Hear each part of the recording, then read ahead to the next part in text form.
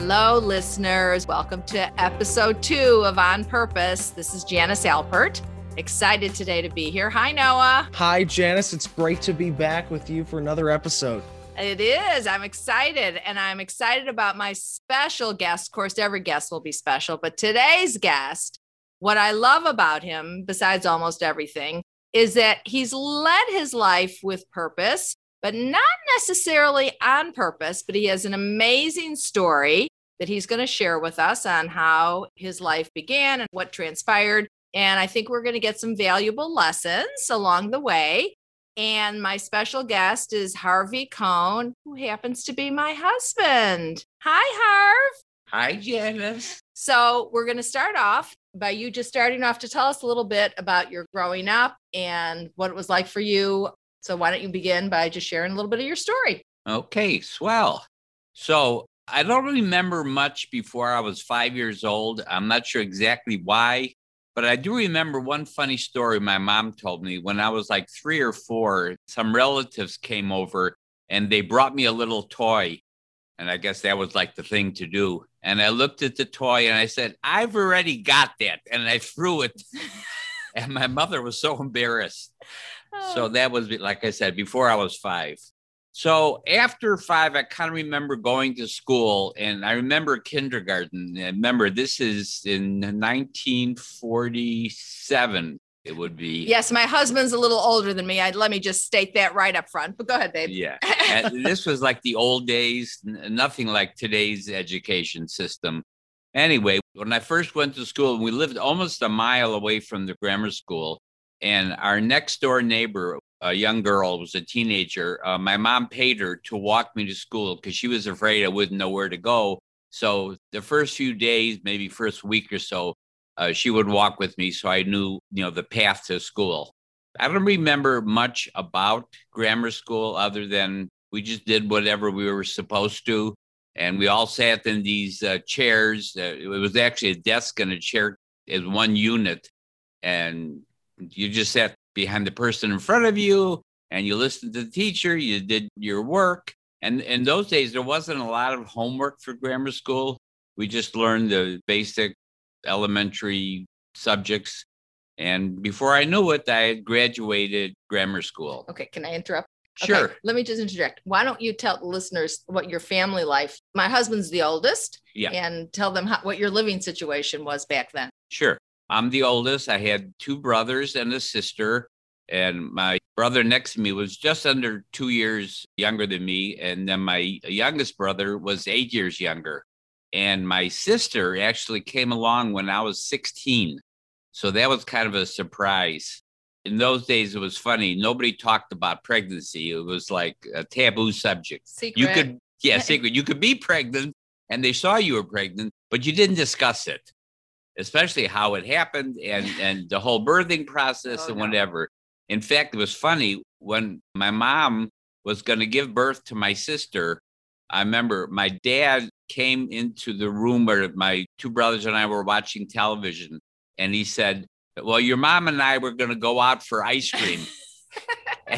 And if we don't get back before it's bedtime, you can just put yourselves to bed and we'll just see you later. We said, okay, we didn't think anything of it. Again, the whole secret world of birthing. So I do remember, though, that the next morning, my dad came into our bedroom. And by the way, the 3 of us all slept in one room. We had a 2-bedroom apartment on the north side of Chicago. And we had one bed on each of the 3 walls. That was our bedroom. Anyway, he came in, turned on the lights, and he was wearing a big tag that said, it's a girl. And he was so excited after 3 boys that he finally had his daughter. So I do remember him being probably one of the most excited times I've seen him in his whole life. He was a pretty sedate kind of guy. Right. Okay. So when you think about your parents, just in terms of when you think about what they did, like, I want to talk a little bit about what your dad did for a living and what your mom's role was and how, do you think they were thinking about anything particularly deep back then, or what was that like in terms of emotionally in your household? Well, there wasn't a lot of emotion in our household, to say the least. It was a kind of a traditional family. My dad worked every day, very hard. And what did your dad do? And he was in the woodworking business. They used to make furniture And then in the late 40s, when TV started coming around, he started making wooden TV cabinets for the companies that made the electronics and put them in. So he stopped the furniture and started making TV cabinets. And that lasted for a number of years. And while, as time goes on, people didn't buy the big wooden consoles. They bought the portable ones that sat on top of your kitchen counter or on top of a table in your living room. So that was the end of the wooden furniture and TV business. And during all this time, you and your siblings all lived in this little we lived in a two-bedroom apartment with your grandparents. My grandparents lived on the third floor. Right. We lived on the first floor, and some strangers lived on the second floor. And where did you do a lot of your playing? Well, I lived in the city of Chicago, and so we did a lot of playing in the alleys behind the house. The big thing was hide and seek. Now, we also played war. We had pretend guns and whatever. And in the warm weather, we played baseball. We called it line ball because you had to hit the ball down the alley. If it went into somebody's yard or on the roof of a garage, you were out. So it was kind of a funny way of playing, but the park that we could play in was pretty far away. So all the kids in the neighborhood, we all played in the alleys. So it was a very kind of simple. Yeah. People, like you said, you went to grammar school, you went to high school, and just kind of hung out at home. And then you had family, you had your grandparents and whatever extended family for holidays, etc. So it was a very traditional, like you said, intact. You didn't really know any different that you were in a small little bedroom. That was just how your life was. No, I mean, our family, we only had one car. My dad drove to work. So, we lived off of a main street, and my mom would go shopping. And when my youngest brother was born, she would take him in the buggy and go shopping for food. And we didn't have a washing machine or dryer, so she would take the clothes to the laundromat. But I do remember it was funny, and you would think today nobody would do this. She would take my brother, the youngest brother, in the buggy, and she'd go to the food store, and she'd sit the buggy with him in it outside the food store. And then she went in to buy the food, and then came out and put the food in the buggy with him, and then went home. Nobody was kidnapping the baby. Nobody was kidnapping anybody in those days. It was kind of a crazy way of thinking about today. You would never do anything like that. Right. In high school, you start thinking, like, were your parents you must go to college or you must come into the family business? Like, what was the messages that you got growing up in terms of what you should be doing? It was never like you should go to college. Our family was very education oriented. So it was kind of an automatic thing, and all our friends were going to colleges. So it was just something you did. It's like you went to grammar school, then you went to high school, and then you went to college. That was the traditional way people did their life. So in my senior year, I started thinking about where I was going to go to college. Most of my friends from school were going to the University of Illinois in Champaign. And you know what? There was a lot of cliques in high school, and if you didn't belong to a clique or a group, then you weren't socially acceptable. So I didn't like that whole aura of how people ran their lives. So I decided that I wanted to go to somewhere different. So I actually applied to MIT on a whim, and I applied to the University of Wisconsin and Purdue University. Did you have any idea what you wanted to do at that point? Well, I was always interested in how things work. So I used to, like, when I grew up in the neighborhood, they were still building homes because all the city lots weren't already built. So I used to go and watch the construction, how they would dig the foundation and the carpenters and the plumbers. That always fascinated me. And it still does. Sometimes still does. We have to pull over for him to look, but go ahead. I digress. Right. So I used to go and I could watch for hours, just some machine digging a big hole in the ground. It just fascinated me. I always had that technical and how things are put together. Did you ever feel like, just going back, would you have ever labeled that like, I wonder if this is one of my purposes, or you just had a gut feeling like this was an interest and I think I'm going to pursue it? I didn't even think that. I just thought this was fun to watch, and I loved watching them. So I would just go there and watch for hours. But take note, if you love something, believe it or not, pay so close attention, you are already beginning to tap into a purpose. Go, babe. Right. So anyway, I felt I wanted to go into some kind of an engineering curriculum. So Wisconsin, Illinois, or not Illinois. Well, I actually did Illinois just as a fallback, and Purdue. And I actually I didn't get accepted to MIT because they're lost. Yeah, right. No, it actually worked out fine. But I did get accepted to Wisconsin, Illinois, and Purdue. And again, a lot of my friends were going to Wisconsin, and I had heard that was a big party school, and that's really not what I was looking for. And I didn't want to go to Illinois where everybody was going. So my fallback was Purdue. And it actually turned out to be a very good decision because I had a really, really good college life. I joined a fraternity, and people talk about the 4 years of college as being the most memorable, and they are correct. It was really, got away from home. I learned how to live on my own, take care of myself without my mother at my side. But why don't you tell what you initially started off as? Oh, I started off as an electrical engineer because I thought it would have to do with motors and, how electrical things work. And I found out right in the beginning that electrical engineering was all theoretical. It was formulas and it was math, and it was absolutely nothing that I was interested in. So after one semester, I changed curriculums, and I went from electrical engineering, and I took as my major to be industrial engineering, which was how factories are run, how factories are laid out, and time studies, and all the things that really were interesting to me. But take note, he had a feeling like, this electrical engineering is not for me. And he had enough wherewithal without doing like tons and tons of meditation and insight. Not that I'm not for meditation. I think my listeners are getting the drift that I probably do, but you don't have to. Just trust that gut instinct. So he switched go ahead, you switched majors. Right, I switched majors and you graduated. I graduated. But because I had lost one semester of the certain of the courses, I had to go to summer school. Well, actually, I did it at home. I took one course for 3 summers, and so that got me back up so I could graduate at the same time that everybody else was. And what was your first job after college? So then I was a senior in college, and in colleges, they have a lot of companies come down and do interviewing looking for new employees. And so I was interviewing a bunch of the companies that came to Purdue, again, a technical school. So these people were looking for technically oriented people. And one of the companies I interviewed was IBM. And I went back for multiple interviews with them. And while I was trying to decide what I wanted to do, and I really liked IBM because I had taken some computer courses in college, and that seemed like an interesting field. And don't forget, this was back, Yeah, this was in 1964. So brand new, but he had a feeling like, I think computers might be something good. Something good and something I would be interested in. So while I was deciding what to do, one of the fellows that was in the class ahead of me that graduated had come back for a visit. And we were friendly when he was still a senior and I was a junior.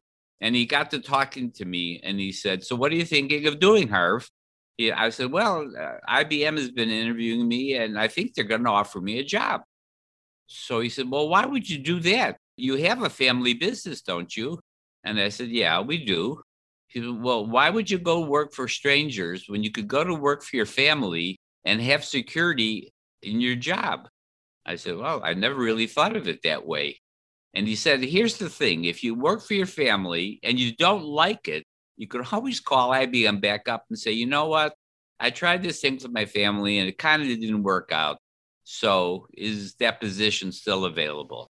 And well, as the story goes, that never happened. And I've been in the business with the family for, oh my gosh, 55 years now, I think. And what is that family business? Because how that started is, well, I shared a little bit from the beginning of my podcast, but tell them your... Yeah, well, so after my dad left the woodworking business, he was actually a silent partner with my uncle and my uncle's father-in-law.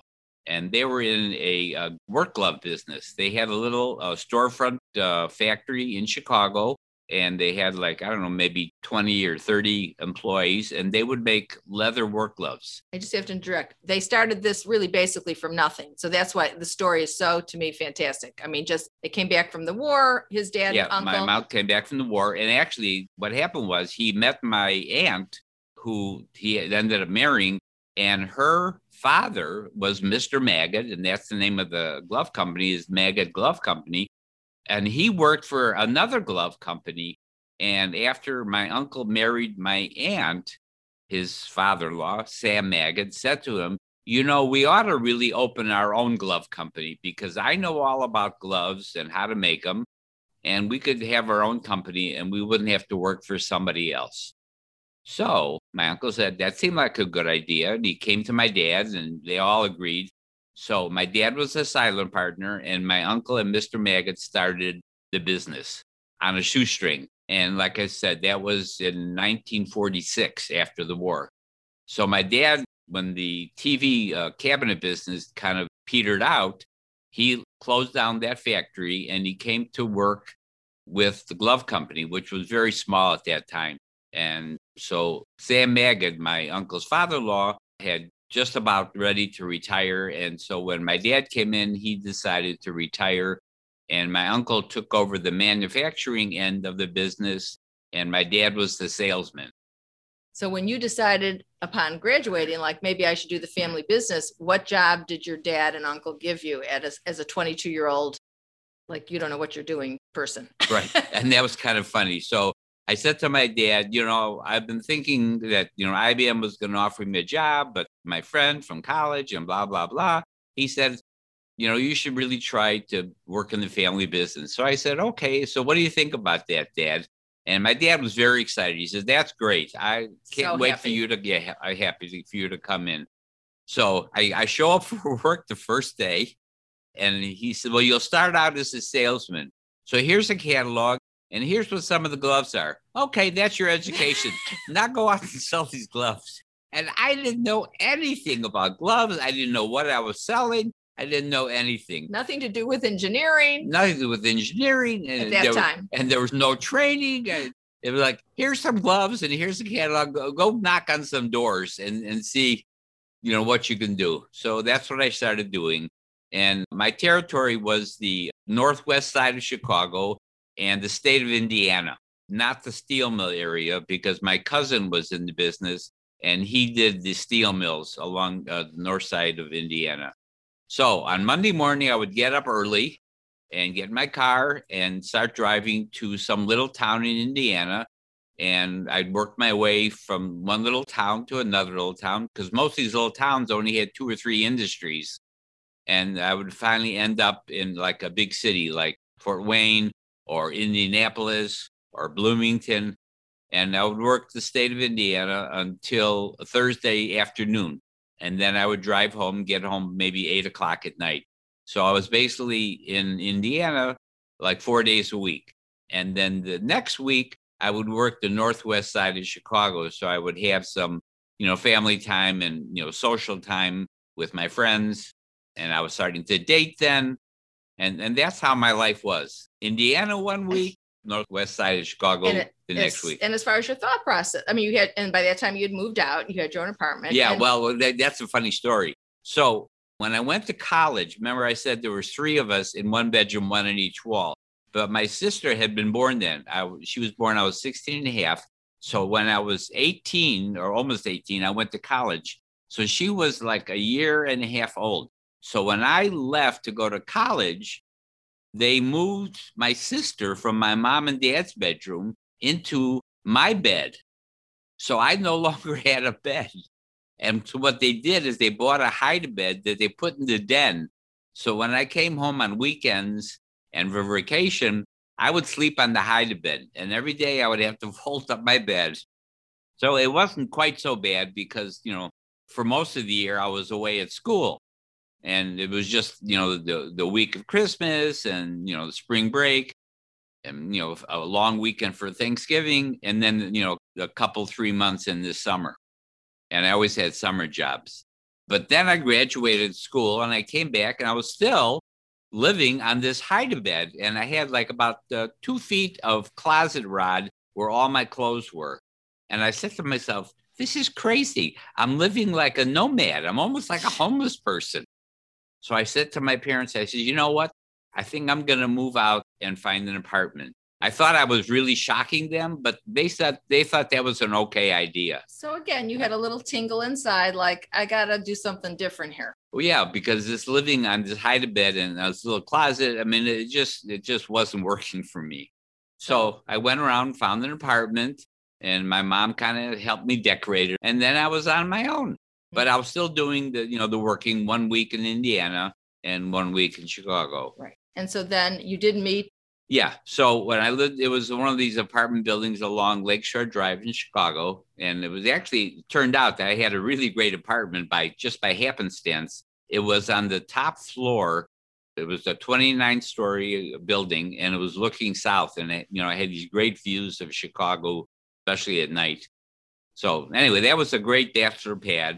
And I joined a ski club that met in the building in the, entertainment room. And it just happened that my future wife and her girlfriend, who didn't live in the building, were looking for men to date. So they came and joined the ski club also. And, I thought she was a pretty cute girl. And, one thing led to another. We got engaged and got married. Right. And then shortly thereafter, you had 2 kids. There's another interesting thing. This was during the Vietnam War. Oh, yeah, I forgot about that part. Right. So in order to not be drafted and go to Vietnam, I joined the National Guard in Chicago. And, that was the weekend warriors, as they called us. We went away 2 weeks in the summer to summer camp. And it was a way to, stay out of being drafted and going into a war where you could be killed. And I had some friends who were drafted, and, they did not have good experiences in Vietnam. I don't think anybody did. No.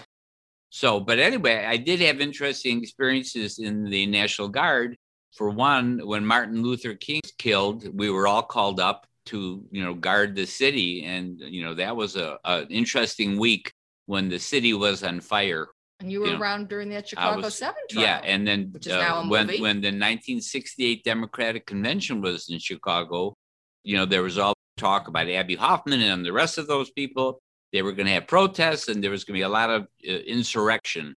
So the Guard was again called out by the governor and the mayor. It was Mayor Daley at that time, because he was very tough, and he said, nobody is going to take over my city, especially these hippies. So I was down and wearing the uniform, and I was probably in one of those movies, but I do remember it was the center of attention, especially the last night when they were going to do the final speeches, and they were marching, I remember, from the Conrad Hilton downtown to the amphitheater, which is, I think, on 22nd Street. And, it was all announced that the hippies were going to do that. And the mayor didn't want them to disrupt the convention. So halfway between the downtown and the amphitheater, they set up these barricades with the Jeeps and the other Army trucks. And that was the point of no return for the marchers. Do you remember feeling scared and a little nervous? Well, we didn't know what was happening. It just seemed like a big party to us until the marchers came down, and they were told they could not go any further. They would have to disperse, and they weren't going to disperse. And it was funny too. They had all the TV stations were there with looked like recreational vehicles, and the cameras were on the roofs of the recreational vehicles with the searchlights, so they could have light to film all what was going on. I was thinking, my God, it was like a circus. And I was right there in the midst of it. And all of a sudden, when the marchers came and they formed this line, and we all had our bayonets, and we were told, if they attack you, you can shoot. But all of us we were weekend warriors, and we weren't shooting anyone. So to us, it was like just this big picnic, and it was kind of last. It was quite an experience. But what happened was when push came to shove, all of a sudden, there was tear gas flying everywhere. it was all around everybody. And so we put on our gas masks, and there was just mayhem going on for at least an hour. And in fact, I got hit by a brick during this because I was driving a Jeep and they were throwing bricks and rocks. And so the medics, again, weekend warriors, put me on their ambulance, and they took me to the hospital to make sure that I didn't have, more injuries. And I remember in the waiting room of the emergency room, I was covered with tear gas, which is a powder, and it was kind of drifting off of me. And all of a sudden, all the people in the waiting room started crying. So they made me leave the waiting room until it was my turn to get an x-ray. And that was kind of funny. It was something. It was something. Yeah, it was something. Right. Yeah. So, but at least you had an inkling, like, I don't want to be drafted. So you knew to join the reserves. I'm happy that you did. Yeah, okay. Right. So you meet your wife. Now, let's go back to kind of what happened at Maggot at the company. You had 2 children. We'll get back to that in a second. But as you stopped being a salesperson at some point. Right. Well, what happened? I was a salesman for almost a year and a half. And then my brother, who was just under 2 years younger than me, he joined, and he kind of took over my territory. And so they needed more administrative people in the office. So I left my salesman position and became one of the administrators in the office, working on orders and talking to customers on the phone. There was a lot of those kind of things. Remember, it was a very little company at that time. At that time, of course. Then, some years later, my youngest brother and my nephew joined the company, and they started selling, and they started hiring some other salesmen. And your cousins and my cousins, cousins came in. So the company was growing, and, we were becoming, more than just a Chicago company. We started selling in Wisconsin and Michigan and Indiana and Iowa and Ohio. And, little by little, then we made a bigger catalog, and we sent the catalog out across the country, and all of a sudden the orders were coming in, and just all kinds of things were happening, all good things. And the company was growing. And then when did you move into doing more using your engineering? Because one of the things I want to say is, of course, I love your story, but sometimes we may do something. So I feel like Harvey was trained in engineering, but his initial part of his career, that part of him was not fully utilized until later. But he always still loved that and still does to this day. So share how it moved to using, in my mind, your true skills and talents. Okay. So as the company was growing, there was a building that came up for sale just a half a block down from us. And so they bought it. And my dad said to me, well, your job is to go in that building and get it all ready to be a warehouse for us.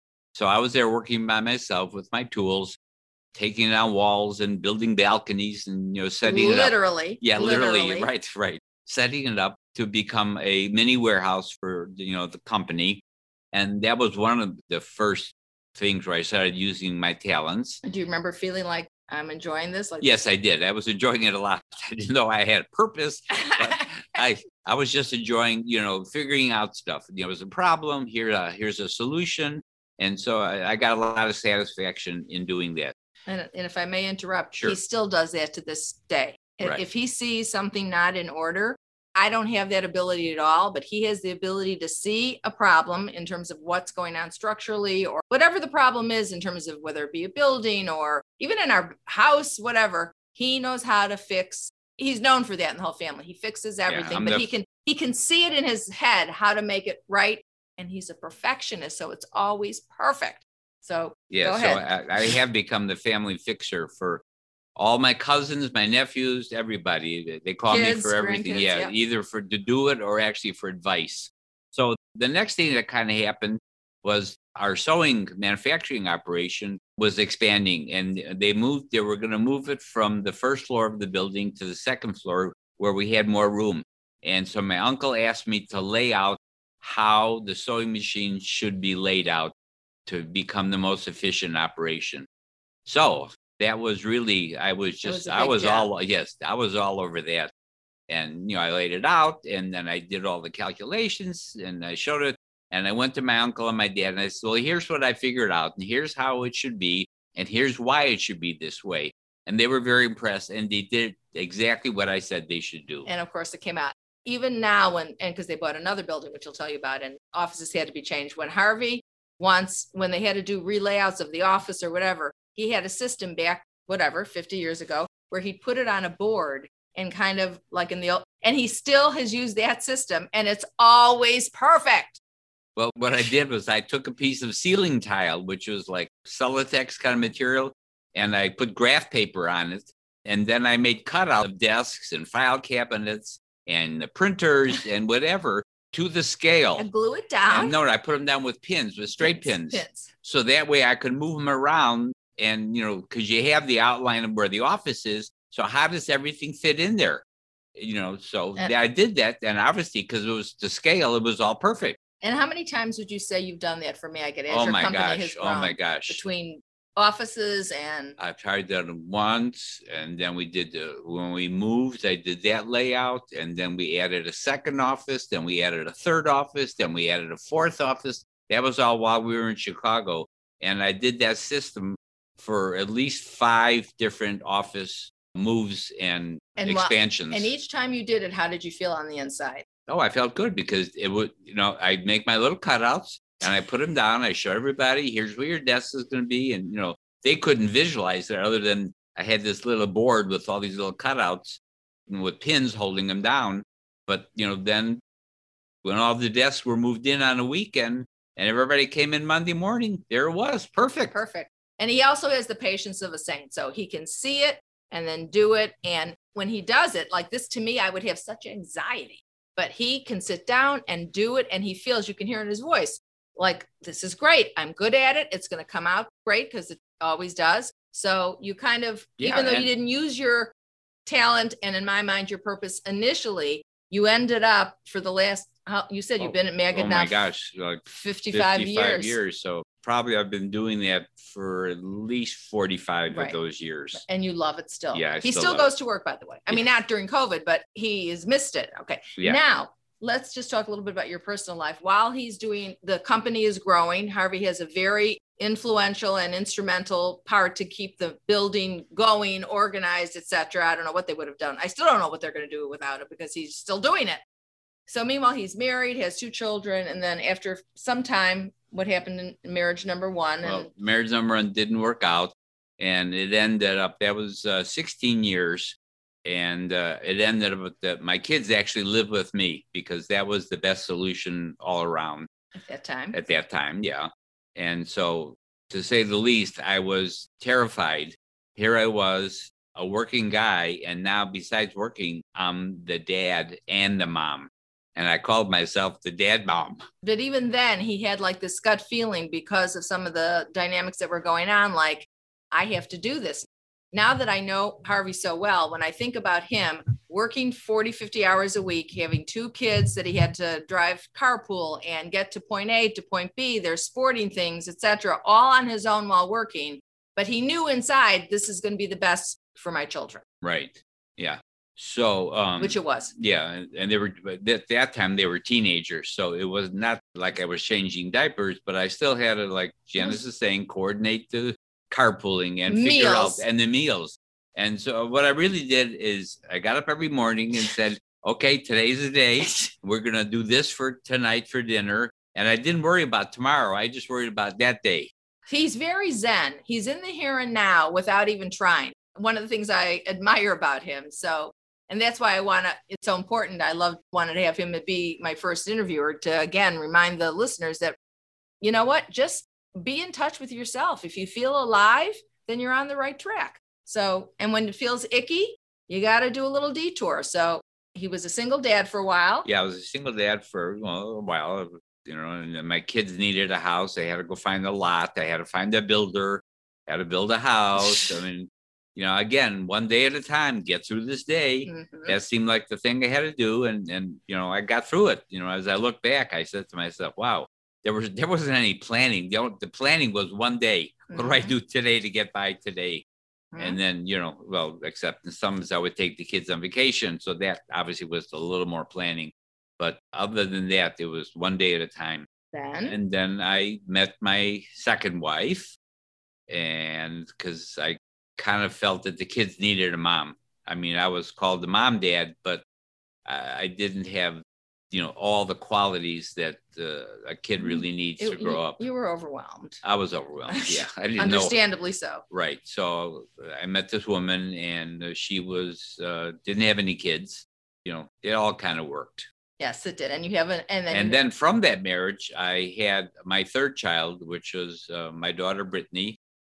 And she's much younger than my other two kids. And she works in the family business. Right. As everybody else did at one time or another. Yep. All the kids and, I think you're in generation. We're in generation 4 right now. Right. So that's how many people in the Cohn family work in the business, and the family and the business is done so well that it can support all these families. Except for a few nephews and nieces who lived out of town. Or didn't want to. Didn't want to. They had different ideas about how they wanted to do their life. You don't have to go in the family business. There was it was always available. Right. That was an option if you wanted to.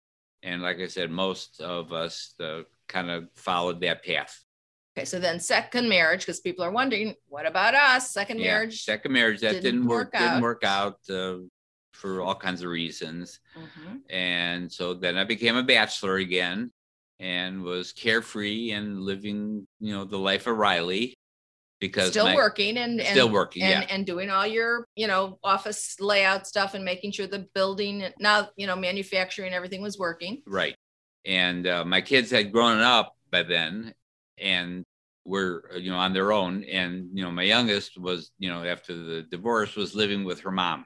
So I was kind of like a bachelor again, and I was just doing my bachelor thing. And one of the things I did was I built the house that we're now living in. And that started right after I got divorced from the second wife. And that was my therapeutic healing from the marriage. Kind of another way of using his talents, of his purpose, is that he built a house that in his mind, if I may, he wanted it to be, the family kept growing. Everybody was getting married and there was more grandchildren. And, he's one of 4, as he mentioned. So he wanted to have family holidays in like a big room, which is what we have. And we have all the family here for every holiday. Well, the way that kind of evolved is when I was growing up and, I was married even the first time, we would all go to my mom's house for the holidays. And as the family grew, we grew from having the meal in the dining room to the meal in the dining room, plus a table in the living room, plus a table in the kitchen, and then a table in the hallway. So it was getting more and more overwhelming. And my mom and dad were getting older. And so what happened was, when I was going to build the house that we're living in now, I always liked the idea that the family got together, even if it was only a few times a year for the holidays. That was something that everybody could look forward to. So when I built this house, I built it with a giant great room. The great room is about 2,000 square feet. It's almost the size of a house. And it's got these 2 very long dining room tables that when the leaves aren't in, it'll sit 10 people at each table. So that's 20 people. And when you put in all the leaves and all the extra chairs, it seats 36. So, like I said, the family grew and the holidays came around. It was always at Harvey's house for the holidays. Which it still is. It still is to this day, except during COVID when we obviously couldn't get together. And now it's Harvey and Janice's. Okay, so now you're single and you're kind of dating, but nobody really hits you. You're still doing your thing at work. Right. Kids are grown. You see your younger daughter, periodically, weekly. Of course, I see her all the time. See her all the time. Right. But you're still thinking, you built this house, and I can say that he built the house with the master bedroom having 2 sinks. He was looking for a partner that he knew inside he still wanted to have a life partner. Right. So what happened was, my aunt, actually my uncle, the one that started the company, Vera Maggot, she called me up and said, I've got this family friend that got a daughter that's, near your age. And she's single, and you might quite a bit younger, but go ahead. Okay, 8 years. All right, but you might think about if you wanted to go out with her. And I said, well, I'll think about it. And then like a month or 2 passed, and she called me again, as it turned out, at the beckoning of Janice's mother, to set me up with Janice So I said, okay, do you think I would really get along with her? And my aunt said, oh, she's a very nice girl. Well, so one thing led to another, and we had our first date, and we met at a restaurant actually near where Janice worked. And we had a good time at the dinner. And Janice immediately went home and called all her friends and said, he's marriage material. And I went home and turned on the television set. And I didn't know what the rules of dating were at that time. But actually, my son had given me some rules when I was single then. He said, well, here's the thing. If you really like a girl, you should call her on Monday for the next weekend, because that shows you're interested in her.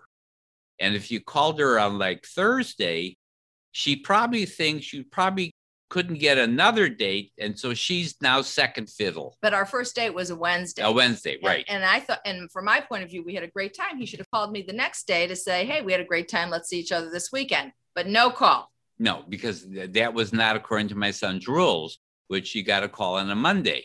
So, I didn't call her Thursday, Friday, Saturday, Sunday. And I was going to call her Monday, which was the appropriate time to show you were interested and that, you want to have a date for the next weekend. So I'm waiting for Monday evening and I'm watching TV, and lo and behold, I fall asleep in front of the TV and I wake up. It was like 10:15. I'm thinking, oh, nuts. I missed this window of opportunity and I can't call her at 10:15 because I didn't know if she was went to bed early or whatever her thing was. So I called her Tuesday morning. And the first thing she said to me was, where have you been? The direct person that I am. And I said, well, what are you talking about? And she said, well, we had this good time Wednesday. Why didn't you call me? And I was speechless because I didn't know what the rules were of that you're supposed to call the next day or whatever and say you had a good time and whatever. So we got over it. We got over it. And here we are. And here we are. But one of the other funny things, and then we're going to kind of wrap up here, but was when he wanted me to see the house. So the house had been built at that point, maybe a year or so. Over a year. Just a year. And so he wanted me, he invited me over for dinner to see the house. And when I pulled up to the house, which is a beautiful home, I remember thinking, oh my goodness. And then when I walked in, I said, I'm going to get married.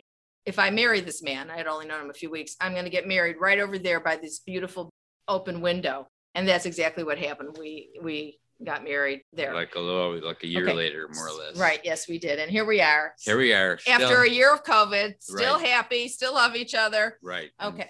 Still happy I made that decision. Oh, thanks, sweetie. I am too. All right. So when you think back, about your purpose, that, you look back at your 70-odd year life and you think, I had an inkling from the get-go that I was always interested in fixing things. And you didn't mention this, but I know you played with your erector sets and you just were always interested in building, and you carried that throughout your career, even though at the beginning you were sales.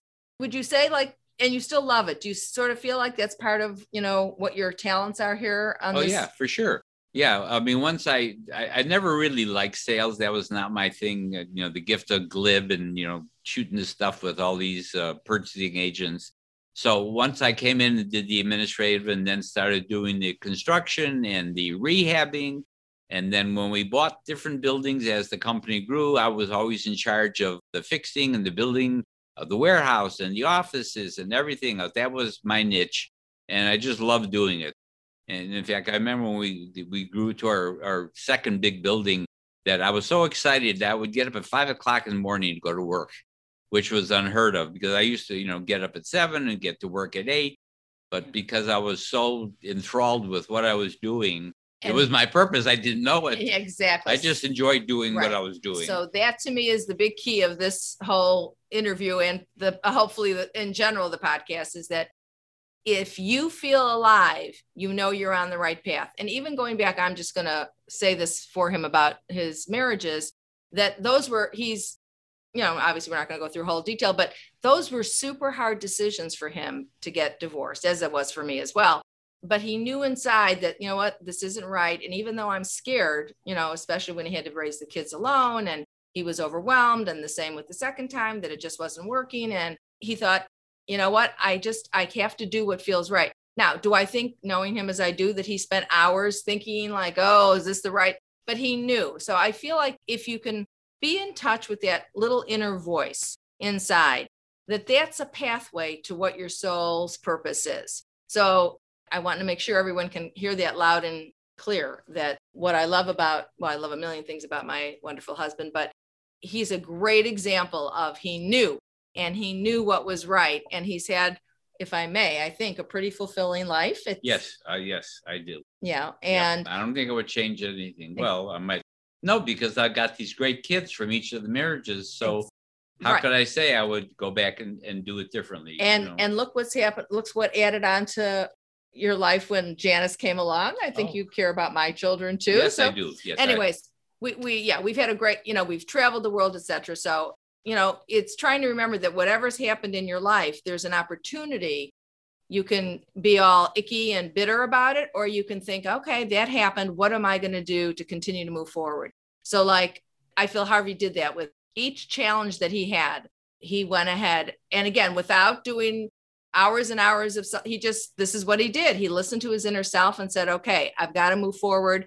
And he has a generally pretty positive attitude. So he used that as well. And you did seek out some help along the way, but mostly it was just an inner voice and inner guidance system that I believe we all have. So any other closing thoughts on your purpose? No. But I do, one thought. I do remember our first date. And I said to her, do you like to travel? And she said, my bags are packed. I'm ready to go. And I thought to myself, this is a really good girl. Oh, that's so sweet. And we've traveled, we've been everywhere. We've been to Australia. We actually went to Vietnam for a vacation, which was sort of interesting considering he tried so hard not to be in Vietnam. And Africa, we've been all through Europe. We've traveled the world, and we're continuing to, now we haven't gone anywhere in the last, year, but yeah. So I love your story. Thank you for sharing with us, honey. I'm going to finish off with a quote for our listeners, which today's quote is actually by Buddha. And it goes like this. It's short. Your purpose in life is to find your purpose and give your whole heart and soul to it. So again, your purpose in life is to find your purpose and give your whole heart and soul to it.